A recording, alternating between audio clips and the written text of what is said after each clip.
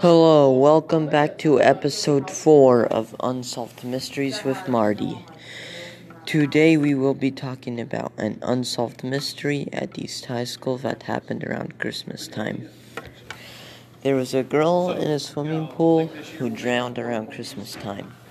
The teachers did a head count when they left the pool with the PE girls, but the count was inaccurate because they ended up realizing that one of the girls was missing.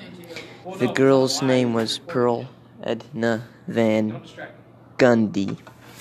She drowned and was found at the bottom of the deepest end of the pool, and no one knows what happened to her. Some people say she was forced underwater. Goodbye and Merry Christmas. That case happened around Christmas time. No one knows what ever really happened to her. Ciao.